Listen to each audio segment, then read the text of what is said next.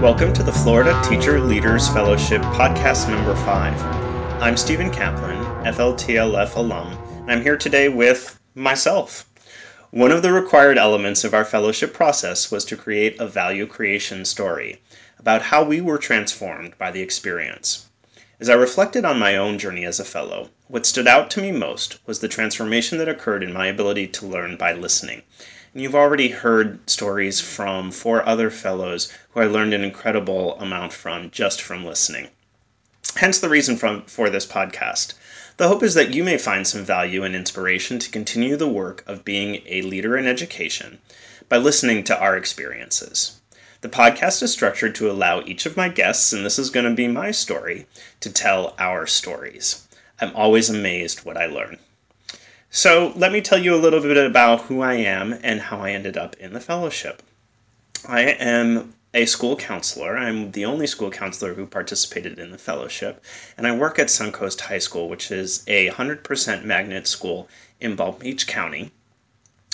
We have 4 magnet programs, which includes IB, and originally our school was created to address educational disparities for the students in our neighborhood. A suit was filed with the Office of Civil Rights and the Department of Justice, and a consent decree was signed 27 years ago that created our school. What brought me to the fellowship was really a sense of trying to figure out my role as a school counselor in this environment. I had had a number of leadership experiences as department chair, but really wanted to think about how I might bring that experience to the school as a whole. And so my action research project was about creating conversations on equity for the faculty. But a side result of this experience, and what I'm going to talk about today, actually wasn't directly related to my own research project, but something that came up for me in my own work as a school counselor that was prompted by something that one of my other fellows talked about when she presented her action research data. So one of the things that you've hopefully figured out from listening to all these podcast episodes so far is that we learned a lot by listening, and that there are moments that transformed our own process as educators from listening to the experience of our fellow fellows. And this was one for me. So you remember hearing Jillian's episode, and she talked about her action research project. Well, she had come to our regional meeting to present her data, and she made kind of even an offhand comment about how she was a little frustrated that she hadn't seen improvement yet in her students' test scores after having done this whole flipped classroom. And as I was listening to her talk about that, and she had kind of prepped a little bit for us beforehand about what she had done and what students were doing in her class, and we also had an opportunity to look at her data. And she was seeing that, there wasn't much improvement in her student grades. And as I looked at her data, I was looking at what I thought were incredible changes in what students were experiencing and what they knew and were able to do as far as, because she's a science teacher, as far as labs and investigation and critical thinking. And those things may not have been necessarily showing up on the tests. And then I began to reflect on my own practice as a school counselor. And one of the things that is true for school counselors is that we are really charged with moving some of the big data at a school: graduation rate, college attendance, those kinds of things. And we're often measured and judged by those kinds of things. And I also reflected a little bit about how I may have inadvertently pulled some of my kids across the finish line. And hadn't focused as much as, well, yes, I got them to graduate, but what were the skills and habits of mind that I was able to give them so that when they left my school, I knew that they would be successful and they wouldn't need somebody else to drag them across the finish line. And so from that, I started to think of, well, yes, we look at some of that important outcome data on the top level for school counselors. But what else might there be, and what other kinds of data can we look at that would answer the question, well, how have students been changed by what we as counselors have implemented at our school? And I work with a team of three other counselors and myself. So from there, I began to think of, well, what other ways can I get outcome data that might indicate how students are different? And I began to think about that question and what I could measure. So, for example, I thought about, well, what can students know and be able to do if we're looking at something like an ability to solve conflict? And that's typically something that school counselors look at when we're doing small group interventions. And so, yes, we can look at the number of referrals the total number of referrals at a school, but that often has a lot of noise involved. So, especially at our school, where it may vary quite a bit year to year. Other aspects impact how many referrals are actually made, how many teachers actually think that they're going to write a referral or it's worth their time to write a referral. And it also doesn't tell us really how students have been changed by the experience of being in our small group. So I worked with my group of school counselors and kind of crafted an alternative measure to think about, well, how would we know that students might be different?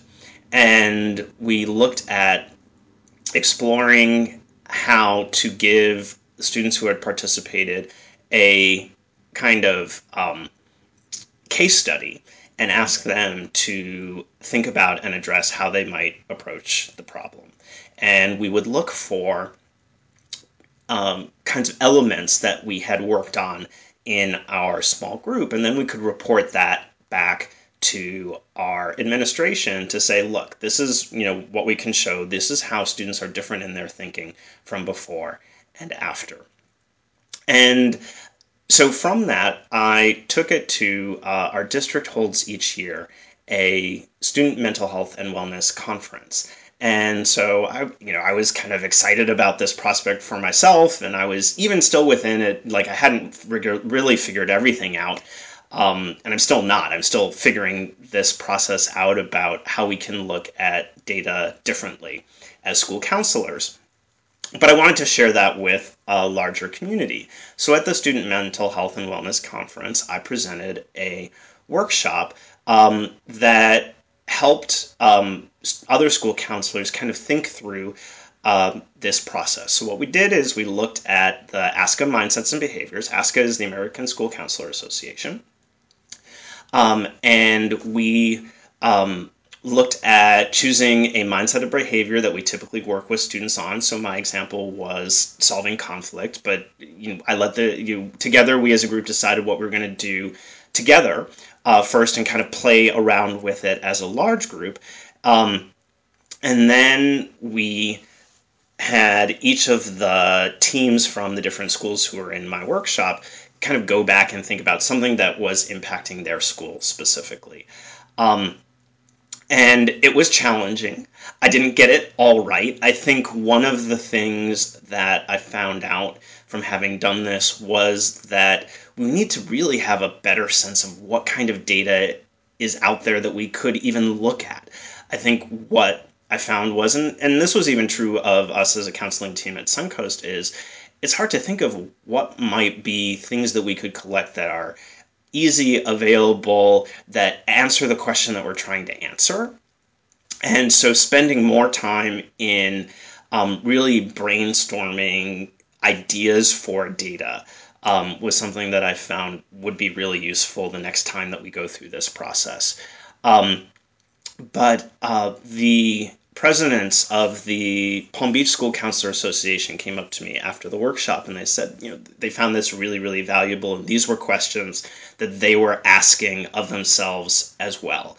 So one of the themes that has certainly come up in many of the podcast episodes that you may have listened to up until this point is the role of community and listening.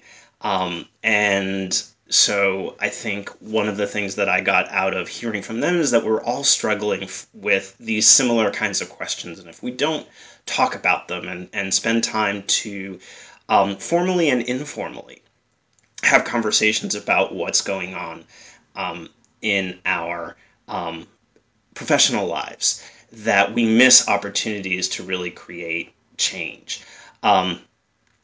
And so for me, that really was the key. And I think there are two real call to actions that I would make for our listeners to this podcast series based on my experience. And the first is that data doesn't have to be judgment and can be used to inform. And I think having that and plan, and I think making that shift in our own heads and allowing the conversation at the higher level to go on about what data means, but that in our own conversations as educators, if we make that shift, it opens up tons of space to really think about how we're making students' lives different for what we've done. And I think the second call to action is to continue to have conversations and informal conversations.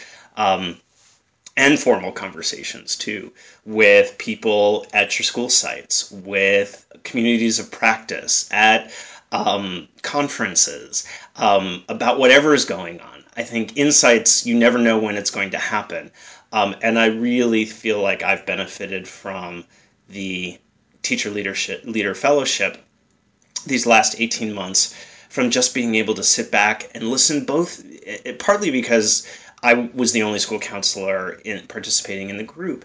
I learned so much more from listening to the fellows whose experiences were so far afield from my own, that I had to really tune in to think about, well, what could I take from this?